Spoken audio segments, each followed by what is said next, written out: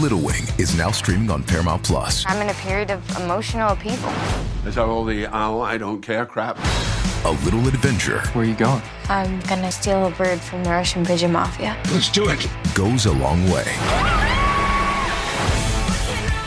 Starring Brooklyn Prince with Kelly Riley and Brian Cox. Life can hurt, but life is sweet. Little Wing, rated PG-13, may be inappropriate for children under 13. Now streaming exclusively on Paramount Plus. The Westwood One Podcast Network.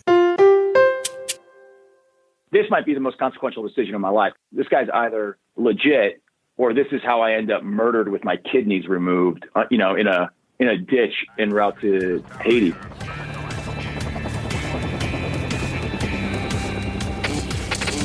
Never quit. Never quit radio. All right, everybody, welcome back to the TNQ podcast. I'm your host, Marcus Luttrell. Every week, it's my job to fire you up, to ignite the legend inside of you, and to push you to your greatness. Join me every week as I take you into my briefing room with some of the most hard-charging people on the planet. They're going to show you how to embrace the suck of life, teach you the values of working your ass off, and charge through whatever life throws at you. This is the Team Never Quit podcast. So buckle up, Buttercup.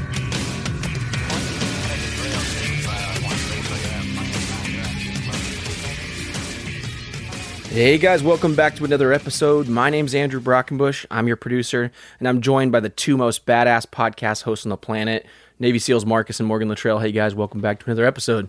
Good to be here, brother. As always. It's going to be a good one. It's been a little over 2 years since Hurricane Harvey, and it seems like yesterday. I was living out in the Woodlands, Texas, and we were lucky enough to not have any flooding like right where we were at, but I ended up having to kayak people out of their neighborhoods when all of that happened. And so I'm really excited about the guest we have today who's doing way more than kayaking people out of neighborhoods. Oh, yeah. We also got a buddy of ours in the studio, Sid. He was there during Harvey. Brother. Good times, wasn't it? Great time. Yeah, this up-and-coming storm is something else, especially since just the backstory on Team Rubicon, and Jake himself is an incredible individual, and good on him. Yeah, I'm excited about this. He's insane. I mean, like, listening to his story, it's just incredible. So we're going to do something new this week that we're going to keep doing every week, which is a Patreon question of the day. And today's Patreon question of the day comes from our friend Nathan Robar, who's one of our Patreon members. Thanks, Nathan, for being a part of the team. His question for you guys is, what is your favorite Bugs Bunny cartoon? Bugs Bunny Fantasy Island. All right. The movie, right? That's what it was? Bugs Bunny, there was a movie, right? Daffy Duck's Fantastic Island, or Fantasy Island. And yeah. Hold on, let's give it a Yahoo real quick. Come on. Bugs Bunny. The one where... You remember Blinky? The one with the voice? Oh, yeah. That's what I'm talking about? You remember Bleaky Buzzard? Beaker. Was it Beaker? Beaker Buzzard? Yeah. The baby? Yeah. Yeah, Beaker the Buzzard. Yeah, it's my favorite character. Oh, man. Fantastic Island. Okay. Yeah, there is you it go. Bugs Bunny's Fantastic Island? Daffy Ducks. Daffy Ducks. Okay. That's right. Yeah, Daffy Ducks. It revolved around the There it bugs. is. Boom. Boom. Is that it? Dude, Yeah. whoever did the narration, the voice, the old Wizard of Oz guy, God, that was awesome. Oh, and the Wishing Well? Yeah, the Wishing Well guy. Man. You just seen that, Sid? Mel Blanc. Was he the voice? He might have been. He was the voice for every one of them. God, I still remember very vividly that coming on as a kid. I was glued to the TV. I'm going to have to listen to I don't think I've ever watched this. Obviously, I'm the younger guy in the room. Great. So Yeah. I'll have to check it good out. even now. The best part about having kids and the way with technology, like you can find the cartoons from when we were kids. Anytime my kids are in there and we have to watch cartoons, I'm straight to G.I. Joe, He-Man, Transformers, old school. Yeah, man. Yeah, I remember that. Wonder Twins. Mask. Yeah, the Mask. Those are great. Right? Yeah. Like we always do every week, we're going to share a listener story. This week's listener story comes from Jacob, and I'm going to just jump right into his story.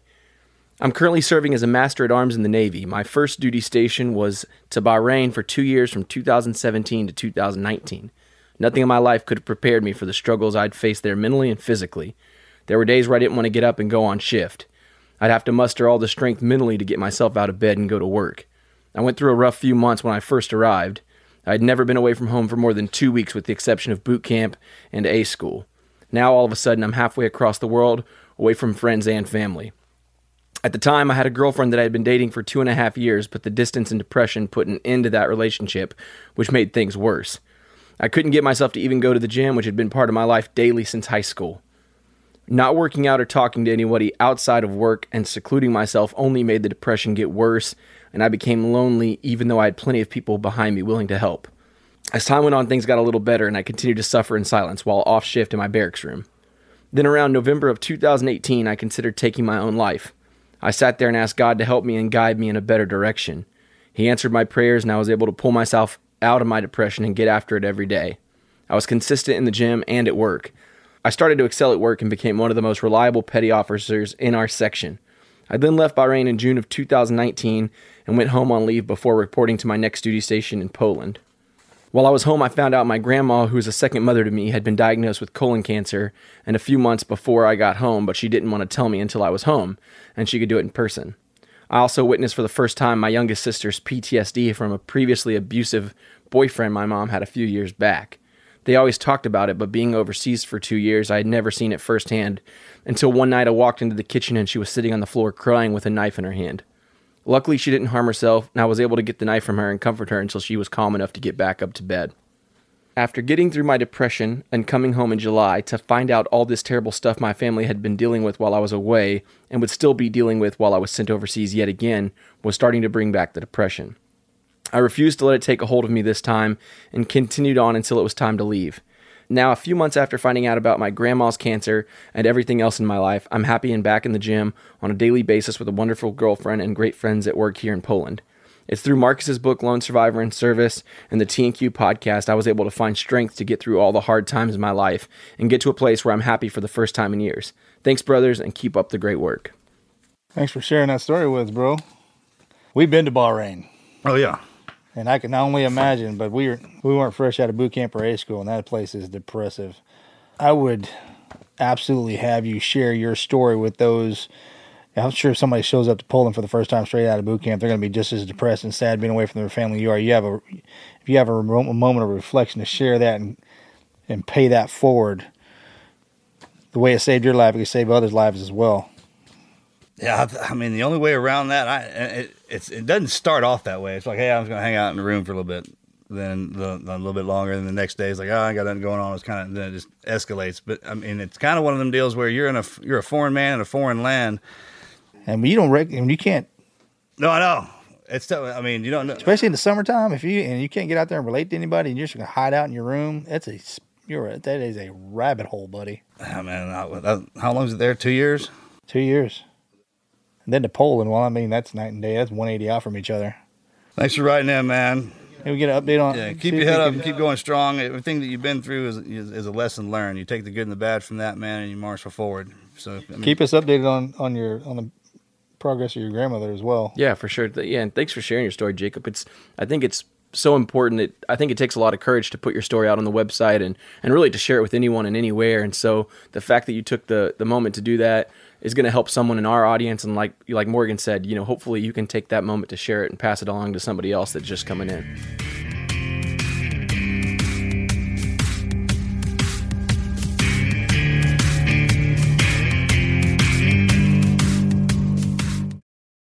This episode is brought to you by Paramount Plus. Get in, loser! Mean Girls is now streaming on Paramount Plus. Join Katie Heron as she meets the plastics in Tina Fey's new twist on the modern classic. Get ready for more of the rumors, backstabbing, and jokes you loved from the original movie with some fetch surprises. Rated PG-13. Wear pink and head to ParamountPlus.com to try it free. Hey, it's Kaylee Cuoco for Priceline. Ready to go to your happy place for a happy price? Well, why didn't you say so? Just download the Priceline app right now and save up to 60% on hotels. So whether it's Cousin Kevin's Kazoo Concert in Kansas City, go Kevin, or Becky's Bachelorette Bash in Bermuda, you never have to miss a trip ever again. So download the Priceline app today. Your savings are waiting. Go to your happy place for a happy price. Go to your happy price, Priceline.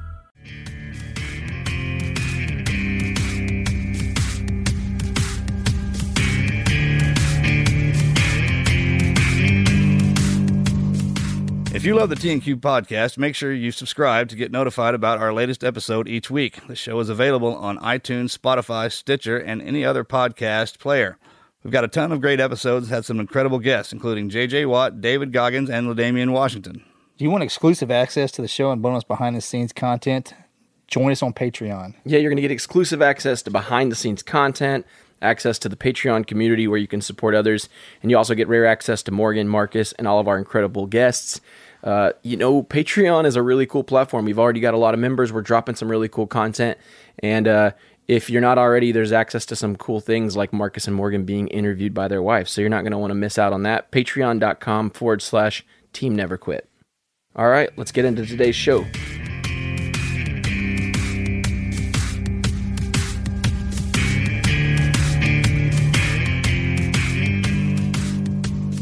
I'll kick it off. I was proving through your website, and I gotta know most people don't put their mascot on their web page. So give us a little background information on Remington. Remington, yeah, man. So Remington's he's my pit bull. I've had him since probably around 2011, 2012. I got him at a time when. It was kind of a hard time. My sniper partner had just committed suicide, and both my sisters and my girlfriend, who has since become my wife, they kind of looked at me and they said, "You need to get a dog." And it was totally out of the blue. And so one day I was sitting there having breakfast at a cafe with my wife, and there was like this random pop up adopted dog thing on the sidewalk, and we walked over, and I saw this little pit bull puppy, adorable little dog, fell in love, and brought him home. And it was interesting. He became the Team Rubicon mascot in some ways, because I just was bringing him into the office every single day, and everybody loved him, and he's like the friendliest thing on the planet. But so many veterans they see this, whether it's an actual trained service dog or just kind of a canine companion. Having something that relies on you for all of its earthly needs and is loyal to the bone, it's just super refreshing, as you're trying to navigate what life is like after being on a team that you went to combat with. So Remington was really played that role in my life. Now he's just kind of a thick-skulled, knucklehead, but, just played a really important, role in that transition for me. Obviously he's named after my sniper rifle, which I don't tell too many people, but, that's awesome. Yeah, man. Yeah, most everything I have is named after something like, exactly. Yeah. My next dog will probably be Claymore. There you go. Yeah. Right. Yes. That's good. I had to ask that. I saw it when I was pleasantly surprised, because our puppies are part of our families. And when I saw him, he made the leadership list. I knew there was going to be a good story behind that. So thank you for sharing that. Yeah, and although we've worked together, let's. You, my brother and I, we know who you are and what you are, and kind of the vice versa thing. To our listeners, man, can you give a kind of an overview of what you've created? Yeah. So my name's Jake Wood. I'm one of the co-founders of an nonprofit organization called Team Rubicon, and that got started in 2010. We can get into the kind of the founding story if you want to take it that way. Sure, but, at our core, what we do is we recruit, train, and deploy primarily military veterans for disaster response and recovery work. So we've got a network of about 100,000 volunteers across the United States. And we run, this year we'll run about 120 disaster response operations, ranging from a small flood in rural Nebraska to a tornado in Oklahoma to, you've already mentioned Hurricane Harvey a couple of years ago that slammed into the Gulf Coast of Texas. So we do things at both a large and a small scale. Most of it's rapid response. We do some long-term recovery work. And we also do international work. So we'll deploy much more highly skilled, highly vetted, highly trained volunteers into places like Mozambique, where we'll run remote medical missions in villages. Earlier this year in Mozambique, we responded to 2 cyclones that hit. And we had teams that were inserting via helicopter to, really, really hard hit areas well beyond the reach of a lot of other non-governmental organizations. So that's what we do. So I would say that was going to lead me into my first question. I mean, in 2010, what sparked it to say, hey, look, we need to organize not only in the veteran space, but get first responders. And is Port-au-Prince, from what if I did my homework correctly, was y'all's first? Is that y'all's first deployment overseas? Yeah, it was. And it was actually the moment that the organization formed. I think some people might make the mistake of thinking that my buddies and I conceived of this idea on a whiteboard or at business school as a project. And the reality is I got out of the Marine Corps 2 months before the earthquake hit Port-au-Prince, and I was applying to grad school, just kind of sitting around, kind of trying to figure out what was going to be next, and woke up one day and saw the earthquake in Haiti. And I sat there for hours and hours and watched that scene unfold. And anybody that's been to places like Fallujah or, Kandahar or Sangin, where I spent a lot of time, the scene looked pretty familiar. I mean, every building looked like it had been hit by a 2,000-pound JDAM. And after a couple hours, I called up an organization and asked them if I could go down there and volunteer. I kind of explained my situation and said, hey, I've got, the next 6 months free before I'm going to graduate school. And they all said no. And as a kind of a hard-headed Marine sergeant, I said, okay, well, I'll find a way around this obstacle. And so called a bunch of my buddies, and we formed a small team, and we got to Haiti about 4 days after the earthquake, and immediately set out doing, I guess you'd call it, expeditionary medical triage work. We were going to the hardest hit areas of Port-au-Prince, treating people on site, finding ways to evacuate folks back to whatever resembled a working hospital. And we did that for about 3 weeks. And that was the formation of Team Rubicon. So I've recently stepped away from the federal government and then, of course, background in the military. Just the complexities of finding funding. If you got your boys together and say, hey, we're doing this, but how did you guys accomplish that? I mean, did y'all get federal funding, privately funded? Somebody you knew was like, hey, look, I'll cut the check. Yeah, well, it was honestly, it was a series of consecutive miracles. I initially made an appeal on Facebook, and I just put out my private PayPal account. Hey, if you know me, I hope you trust me. This is what I'm doing. If you want to support it, send money to jacobawood@gmail.com. And people started doing that. And this wasn't even tax deductible at the time. I mean, these were people who didn't care about the tax write-off. They just trusted me to go down there and do good work. My co-founder, William, he was living in DC at the time. He ran over to the Haitian and Dominican Republic embassies and convinced their ambassadors to sign these letters of safe transport that helped us get across the border. How did you get into that border? Yeah, well, I mean, so we fly into the Dominican Republic, and again, with these consecutive miracles, we're about to board these public transportation buses to take us towards the border. We assume we might, we don't know whether we're going to just be able to walk across, or whether we're going to have to actually run some sort of insert, like circumventing the checkpoint. But as we're about to board these buses, this guy rolls up. He's clearly Haitian. He looks at us on the side of the road with all of our gear. He goes, "You guys look like you're going to Haiti, and you look like you can handle yourselves." And we said, "Yeah." He goes, "Well, hey, my father's a telecom mogul in Port-au-Prince. I can't get a hold of him. I'm taking these 2 vans to the border, and at the border, I'm going to get picked up in Hilux trucks. You want to ride?" And I'm sitting there, guys. I tell you, I swear to God, I'm like, this might be the most consequential decision of my life, because this guy's either legit, or this is how I end up murdered with my kidneys removed, in a ditch en route to Haiti. And obviously, I'm here. He was totally legit. We got picked up by some Hiluxes, made our way to the compound we'd identified, and just started working the next morning because it was sundown. And Port-au-Prince catapulted you into success, I'm assuming.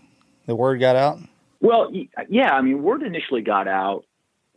People were looking for good stories. They were looking for stories of hope. And this word kind of got out that there were these, they called us vigilantes, right? This vigilante group of military veterans running around helping people. And it was a compelling story. It got picked couple of places. And so we came back to a little bit of fanfare, but frankly, from there, getting to a point where it was a viable organization, it took years. I mean, nobody simply accepted that we were a legitimate organization when we came home. And in fact, most of the people, as we were trying to build the company, they would say, well, listen, this was a flash in the pan. There's no way this idea scales. It's unsustainable. We're not going to fund you. And the number of times I got told that I couldn't even count. Right. And so it was a grind for at least the first 2 years following Haiti. Man, it's pretty amazing what you've created, and the whole fact where you remember back right after the wars kicked off and the guys were going, there's a lot of contracting stuff going on, and those big contracting companies went into, and they were just it was guys getting out of the military going into merc work, really. No, I shouldn't say it like that, but contractor work. Blackwater stuff.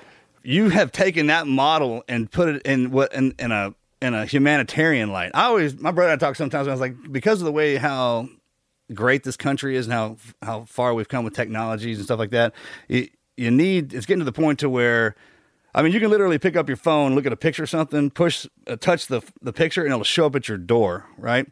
And it's getting to the point where you lose how special that really is and why that actually can happen. And because a lot of people don't want to grab a rifle and throw a uniform on and go over and serve in a war zone, but everybody wants to do humanitarian aid. And we were talking about, have American humanitarian services. And that's basically what you've created for the Americas.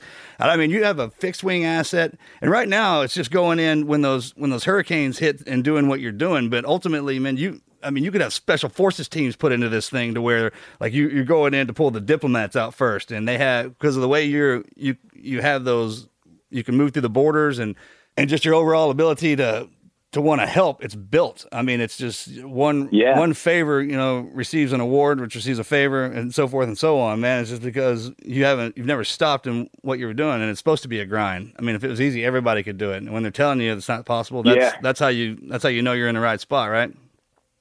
So I mean, yeah, exactly. You could have teams of guys literally posted up in each state. Like you got I mean, how awesome would that be to get back with the guys in our platoon? Like everybody walks around with a recall button, and we still get to go train with them and do all that. But now instead of going in for war, it's going in for hurricanes, right? I mean, that's how y'all look at it, right? You get to get back together and go back on a deployment, but help people who are in need again.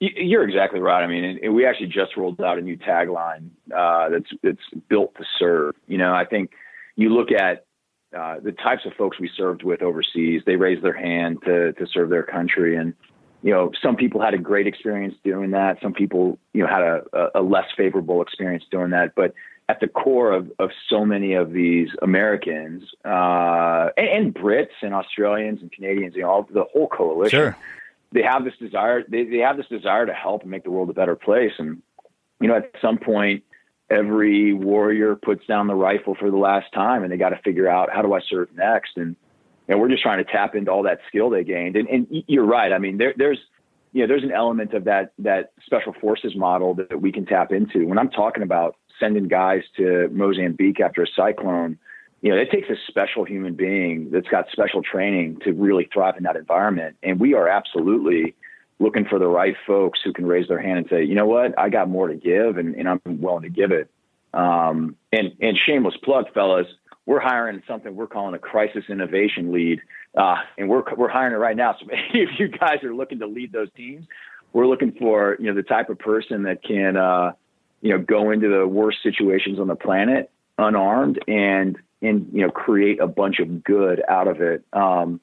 And so for any of your listeners out there that are looking, that have that type of background. Oh man, that's where my guys come in. That's reconnaissance. So like when the war just breaks off, right? You send in reconnaissance. I think we've got a pretty long linear list on those guys. The maps, where to put this, where to put that. That's where your engineers come in. I think we can most definitely help you out with that one. Yeah, absolutely. I mean, I'm thinking of those moments right after Puerto Rico got slammed with Maria. We sent a small team onto the island just to figure things out. And we had no idea what the mission set was going to be. We had no idea if we were going to be able to roll out any of our traditional capabilities and services.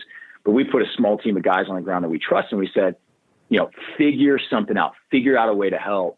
And they just innovated, right? And they kind of threw the rule book out. They threw the playbook out, and they said, okay, let's start from scratch. I think of I think of the way we dropped those A teams in after 9/11 into Afghanistan. There's no playbook for that. I mean, at least not one that I ever saw. Nope. Right. It's all about innovative, creative trust thinking. Smart people. Yeah. That's how it starts with everything. You send so that small team in with their food and water on their back, and then they sit down, and then the village grows from there. Right? I mean, you rebuild it from that nucleus out, like a center point. That's where that leadership comes in. Sit down. This is the base, and by the time we're done with this, man, we'll hopefully have got into the indige and help them get back up on their feet. I don't know if this was inadvertently done or not, but at Team Rubicon, the way, and after just giving it time to develop, you have something here that gives veterans purpose. And a lot of times, as you said it yourself, veterans need something to do when they're coming out. Not only are you a humanitarian company that goes out across the globe to rebuild and save lives, but you're actually doing your veteran community a service by giving those in need what they need. Temple University is ranked among the top 50 public universities in the U.S. Through hands-on learning opportunities and world-class faculty, Temple students are prepared to soar in their careers. Schedule a campus tour today at admissions.temple.edu/visit. Purchase new wiper blades from O'Reilly Auto Parts today and we'll install them for free. See better and drive safer with O'Reilly Auto Parts. O'Reilly Auto Parts. Yeah, still in the uniform. That's remarkable. Still in the uniform, man. That's what I'm saying. You give civilians an opportunity to do that as well, who didn't want to get into that military ride. That service is, that comes in multiple forms. That's why when we say the pledge, it's actually the only time as an American you're actually supposed to stand up and say that, just to pledge your allegiance to this country. And you kind of give the veterans and civilian, everybody who can, you take your gun and turn it into a rake, right? And just get in there, man. Start shoveling some shit out of there. Do y'all have touch points to exiting veterans that, by chance? This is kind of off the cuff here. Do you have is Team Rubicon looking into? You know the deal. You got out of the service. There was nobody there standing there saying, "Hey, here's a job. Here's something for you to do." What's that class you got to take? TAPS. TAPS. There you go. That's terrible. I skipped it. But so I've actually learned recently that Team Rubicon is briefed at TAPS classes, which for people that don't know, Transition Assistance Program, the TAP. And actually, so we've been trying to get into TAP for years, and we're always kind of rebuffed by the DOD. But apparently, I've since learned that there's one component of TAP now is a briefing on community-based service organizations like ours. And so we're an element of that. But yeah, you guys hit it. I always talk to people. I try to get them to imagine this 18-year-old kid that joins the Army after high school, goes to training, gets a uniform, becomes a part of something bigger than himself, deploys overseas, has guys surrounding himself that, would die for him and he would die for them. And he's going out on a mission every day, fighting for a flag. That's, and he comes home and he's walking through an airport and people are, shaking his hand, thanking him for his service. And then he takes off that uniform for the last time, whether it's after 4 years or 24 years. And he goes back to whatever hometown he graduated high school from, and nobody, thanks him for his service anymore. He doesn't have a purpose. He's not fighting for a mission. He's not surrounded by people that would run into machine gun fire for him.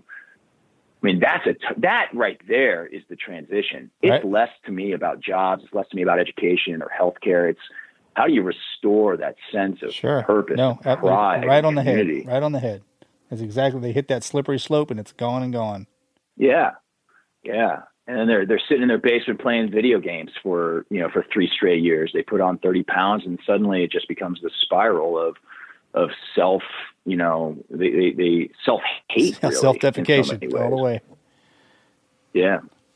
That's great. We won't. I bet. Yeah. I tell you what, if you're looking for, Marks and I always have teammates from any service come across just looking for something. We got a barn full of crap just waiting for something to go down. And we had trucks loaded up because most of us who had operated together, we're still together. Mojo and I still run around with them guys. Mm-hmm. And especially when the disasters happen, we're always together. We always bunch up. So, once we figured out everything was safe around the house, you did. It's kind of one of those deals where it's an option. I think you said it. I've never heard that term before, but like when you're getting out of the military and you're in your TAPS and they're like, hey, this is like, hey, you can get out, or like while you're in school, you're going to be assigned to this unit, this Team Rubicon unit. And that's at any given time while you're in school, you get, you get text, you gotta roll out because you're part of this team at this given time.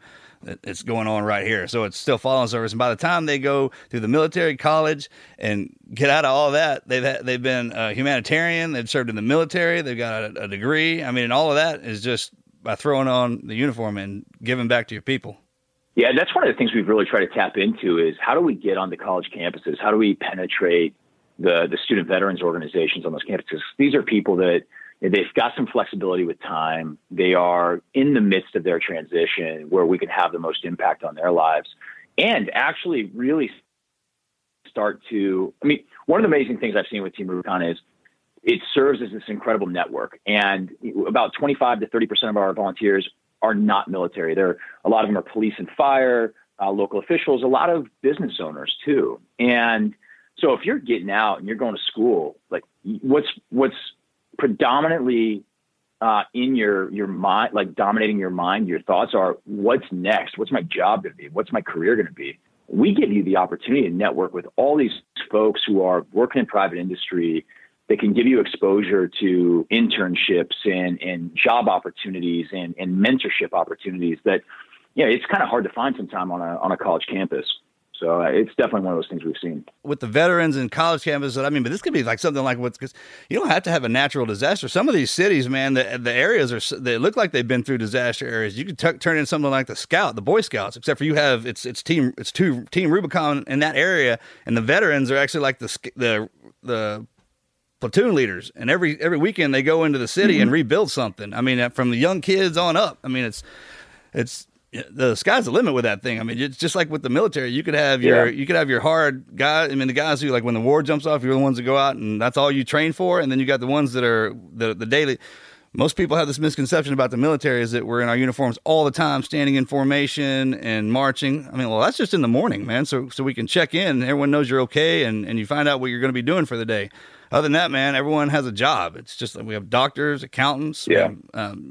You name it. It's just like it's the perfect nuclear family is what it's created, actually. And those of us who go through it, we just have that taste for what America really is, man. Especially our generation, for 20 years of war, guys are getting out and they're looking for when it comes to looking for something to do. Man, if they're part of that, and if they have the family's the best thing. I think when the guys get back and what they miss is that camaraderie, and they pull them away from it. Because what the military does is it condenses the town, right? It makes it real small, so we have to hang out, we have to eat with each other. But when you get back home, you still have a team around you at your town. It's just you don't venture out for whatever reason. Yep. But you had to do that in boot camp. You had to walk your ass into a room full of people you didn't know and eat and get to know them. And that's kind of what it's like coming back home sometimes for some of the guys, because they get so integrated into their units. But when they come back, ultimately what it is you've become the soldier of that town. It's your job. It's incumbent upon you to pass all that knowledge to the kids and everyone around you, because the town sent you into the big family to learn all that. That's the best part about the age of my brother and I right now is the first 40 years were just for training. Now we're passing it back to the kids. And anytime they get in a situation where they can learn how to take care of themselves, that's huge because of technology. You live in a world where technology goes away. You go in and deal with people it's basically like a zombie apocalypse is when you go in, because people can't get the drugs, they can't get no food or water or anything like that. So you're going. It's a zombie apocalypse war is what you're going in to fight. Ultimately, people aren't rational. It is that team can grow and grow and grow, and your job is to run straight into that. It's noble. The more I talk about it, the cooler it is. I was like, man, good job, bro. It is fun.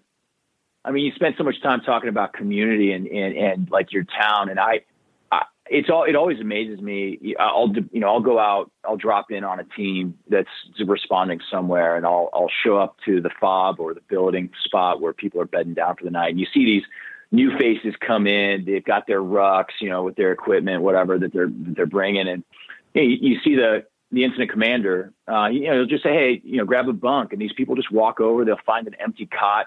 We're just sleeping on army cots like anybody else, and And, they put their gear down and, they start unpacking. They just start chatting with that person next to them. And, it might be a Marine Corps veteran of 20 years who got out as a lieutenant colonel sitting next to, some E3 from the Air Force. And they just, all those walls, they may never ever have a conversation if they were just walking down the street and passed one another or sat down next to each other at an airport bar, but they're sitting on these cots next to each other and they're instant brothers and sisters. It's just the most unbelievable thing.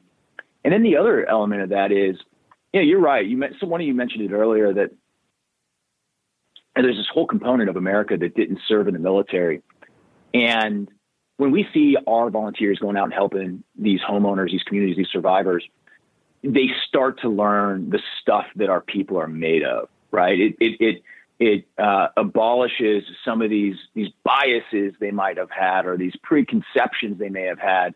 Some of them may be true, some of them may be false, but it really stitches together this understanding between our community. And you guys correct me if I'm wrong, but I think our veteran community, this generation, has become increasingly insular.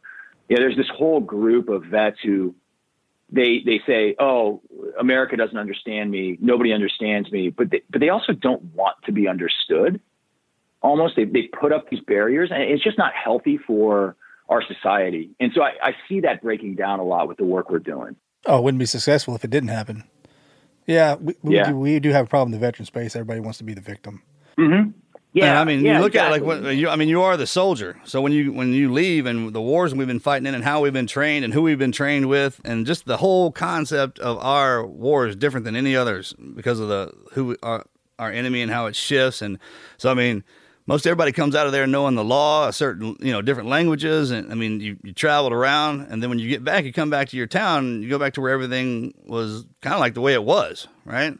Instead of sitting in the house and not talking about it, get out and teach everybody what you've seen and what you learned. Because most everybody else just sees it on the TV or something like that. You're the one that actually went out and lived it.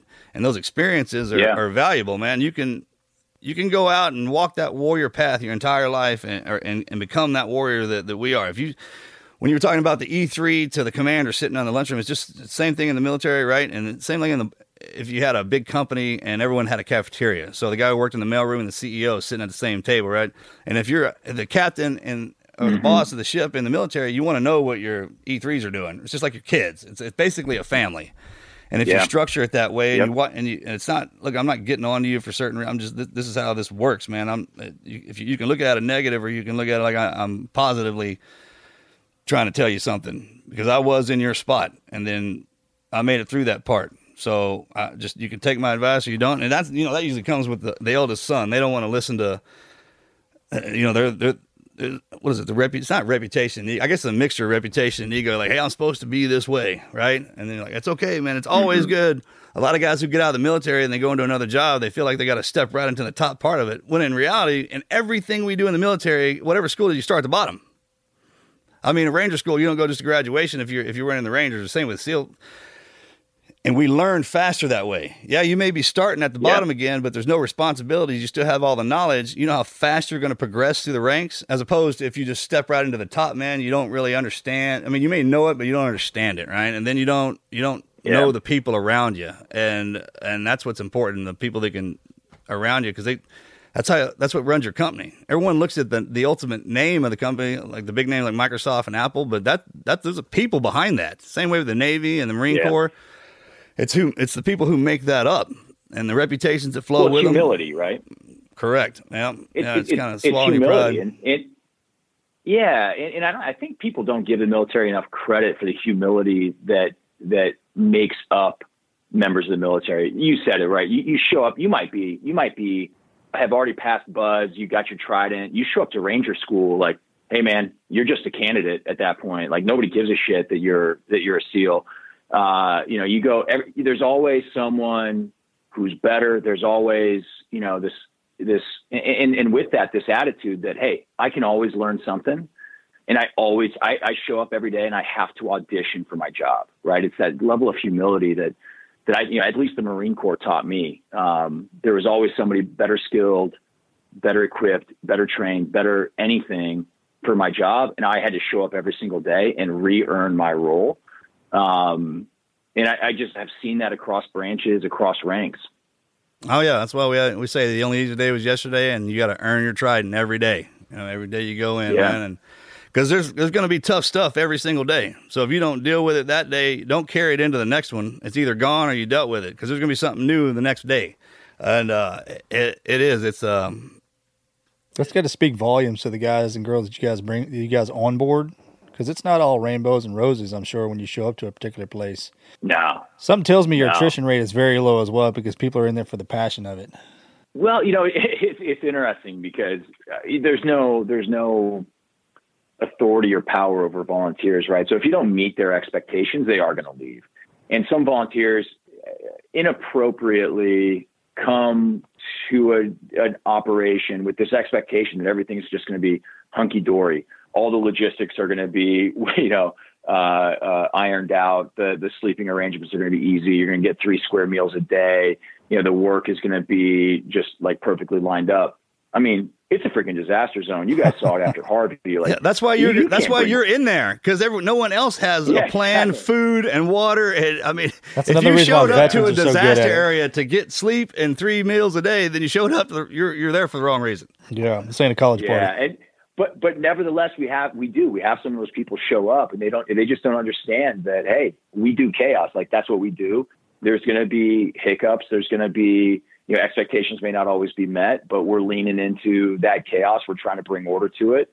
And the right people, we get it right most of the time, right? Most of the time, the right people are showing up with the right attitude, and they become a part of the solution and not a part of the problem. And I don't have much tolerance for people who want to be a part of the problem. I can't suffer fools like that. So we gracefully show them the door, and we open it back up for somebody who's going to show up with the right attitude and help us, by being a part of the solution. Y'all did it kind of backwards. Most people in this world or in similar worlds start in their state or in their country, and then migrate overseas. You guys went all in and went overseas and came back home.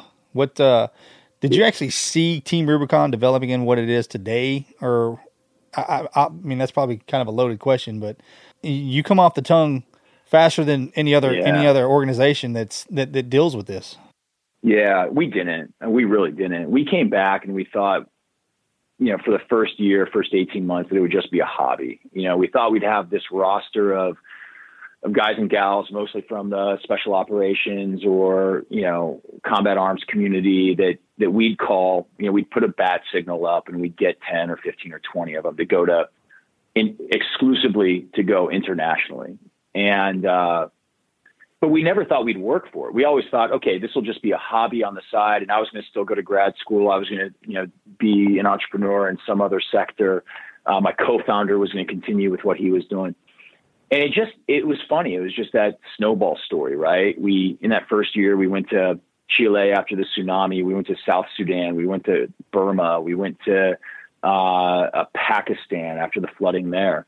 So some pretty hardcore places. Sketchy places. And And the veterans that we were deploying were coming back, and they kept talking about how, stimulating it was, how it restored that sense of purpose. And then, it's a tragic story, but in the spring of 2011, so a little over a year after we started, my sniper partner committed suicide, and he had been a real form. Yeah, well, we've all been there, and he was a formative part of Team Rubicon, and so when the dust settled from his suicide, we kind of took stock of what we wanted out of our life. And, I looked at what I was pursuing. I really wanted to be an entrepreneur. And by that, I meant, I wanted to go raise $5 million and turn it into a $100 million company and be rich and buy a boat. And in that order. No offense to people that do that. Yeah, exactly. That's a thing. Otherwise it wouldn't be a thing. I get it. Yeah. And so a couple of weeks after Clay's death, the tornado hit Tuscaloosa in 2011. I don't know if you guys remember that. Really nasty tornado. No. And so we just made this really snap decision to deploy. And it was the first time we ever deployed domestically. We had no idea what the mission set was going to be. But 30 people descended on Tuscaloosa And I'll tell you this will be really special for you guys. We're in Tuscaloosa, and the first night we get down there, we're sitting around this campfire outside this cabin that we're staying at. We'd been helping all day, helping these families, cut trees out of their driveway, get access to the roads again. And we had really poor cell service. But all of a sudden, one of the phones rang, and my buddy across the fire from me picks it up, and I could see him like struggling to hear the guy on the other end. And I saw his face change, and he hung the phone up, and he just kind of like paused for a second. Then he looked around the campfire, and everybody, we're drinking beer, we're laughing, we're having fun. And he kind of quieted everybody, and he said, "I think he just said that we shot Osama bin Laden." and we all kind of looked at each other like, "What?" He goes, "No, I think we just got bin Laden." And guys, like that was just the most powerful moment of my life, being there, helping people all day, being around these brothers and sisters from the service, and knowing like there was so much closure in that moment, knowing that we'd gotten him. Right. And, knowing that was your community, thank you for all you guys did. I know you guys were kicking in doors for a lot of years downrange. We all looked up to you guys, but that moment was just so powerful for our organization because it just 3 weeks after Clay's death, we finally got the guy that sent us all to war, Right. They keep talking about pulling out of Afghanistan. It's like, dude, we got the guy we went there for. That's when that happened. You're right. Everybody who'd ever fought in that war was like, yeah, that's what we needed. At least for that moment, everything seemed worth it, And everybody's got a different like perspective looking back on the cost of the wars. But in that moment, I think everybody that had worn the uniform up to that point in time looked back and said, all right, we got our revenge, Yep. So agree. Well, man, hey, I can't thank you again for coming on here enough again, actually, for coming on here. Can you tell us how people can, if they want to patch in, how they can find you, if they want to register? Brother, you got any other questions? No. Yeah, so people can find us online. It's all really easy. TeamRubiconUSA.org. If you just Google Team Rubicon, you'll find us. It's really easy to sign up.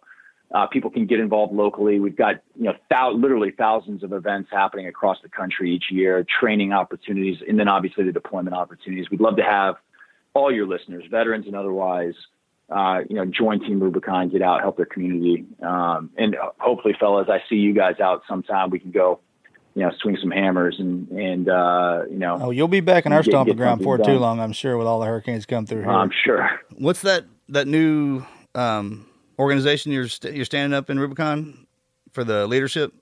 Yeah. So is there like you guys want to send resumes in, or is it just kind of word of mouth, or how's that work? The Crisis Innovation Lead. So that's a full-time role. We're actually in the interview process right now. So if any listeners interested, they can go to our website and /career, and people can look at all the open jobs we have. But that's an important one. That's the type of person that you send in alone and unafraid to go solve the world's hardest and most complex problems. Right. We might even be lucky enough to get a Luttrell in that role. Well, we're a package deal. That's funny. That's funny. Oh, one's covering the right side, one's covering the left. Yeah. All right, brother, man. Thank you so much. I enjoyed the shit out of that. Hey, God bless you for what you're doing. Yeah, for man. Seriously. I know it's gonna. You just watch, man, because of people. Ultimately, these people want to help. Our countrymen are great. They're just looking for. You can tell by the way when people need money, even when bad people ask for money, they get it. So there's goodness everywhere. It's just finding an avenue for them to. And I think because of technology, man, they're looking for avenues to help and get out and do something. And I think you've created that, man. So just if your mission statement, if you ever wondered if it wasn't solid, it is, man. Just to protect. Yeah, the Team people. Rubicon's on. Who do we donate to? If somebody asks us that, we say, "Hey, Team Rubicon's trustworthy." Yeah. I appreciate it. That carries a lot of weight. All right, man. We're out. It's great to be on. Later, bro. All right, take care, fellas.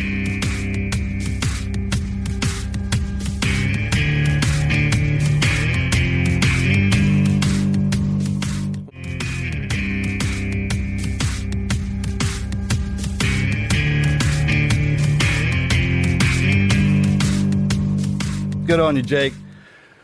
Man, just like we were talking about, it takes some sack to say, "Hey, let's go over," especially at Port-au-Prince.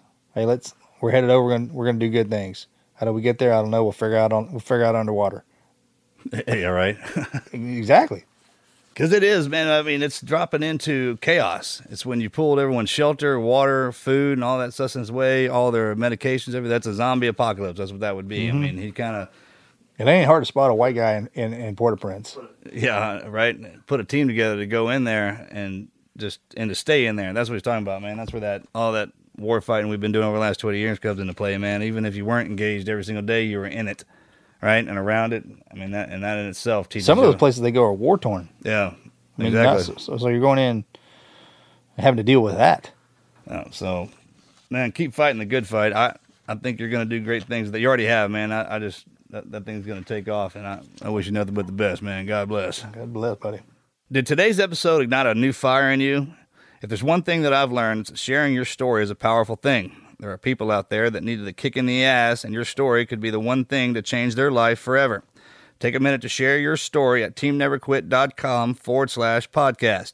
Just click on the Share Your Story button in the menu so we can encourage you along the way. Your story just might be shared on one of our upcoming episodes. If you guys want to be the first one to know when we drop new episodes and you need to make sure you're subscribed to the podcast, you can press the purple subscribe button on Apple Podcasts or any other major podcast player to be notified the moment we release a new episode. If you're already following us on Facebook and Instagram, then you know that we keep our followers up to date with new gear, new sales, new guests, new events, and tons of other stuff you won't get anywhere else. If you're not following us yet, you're missing out. Follow us right now at team_neverquit. You can also keep up with Marcus at Marcus Luttrell, Morgan at Mojo Luttrell, and me at Andrew Brockenbush on Instagram.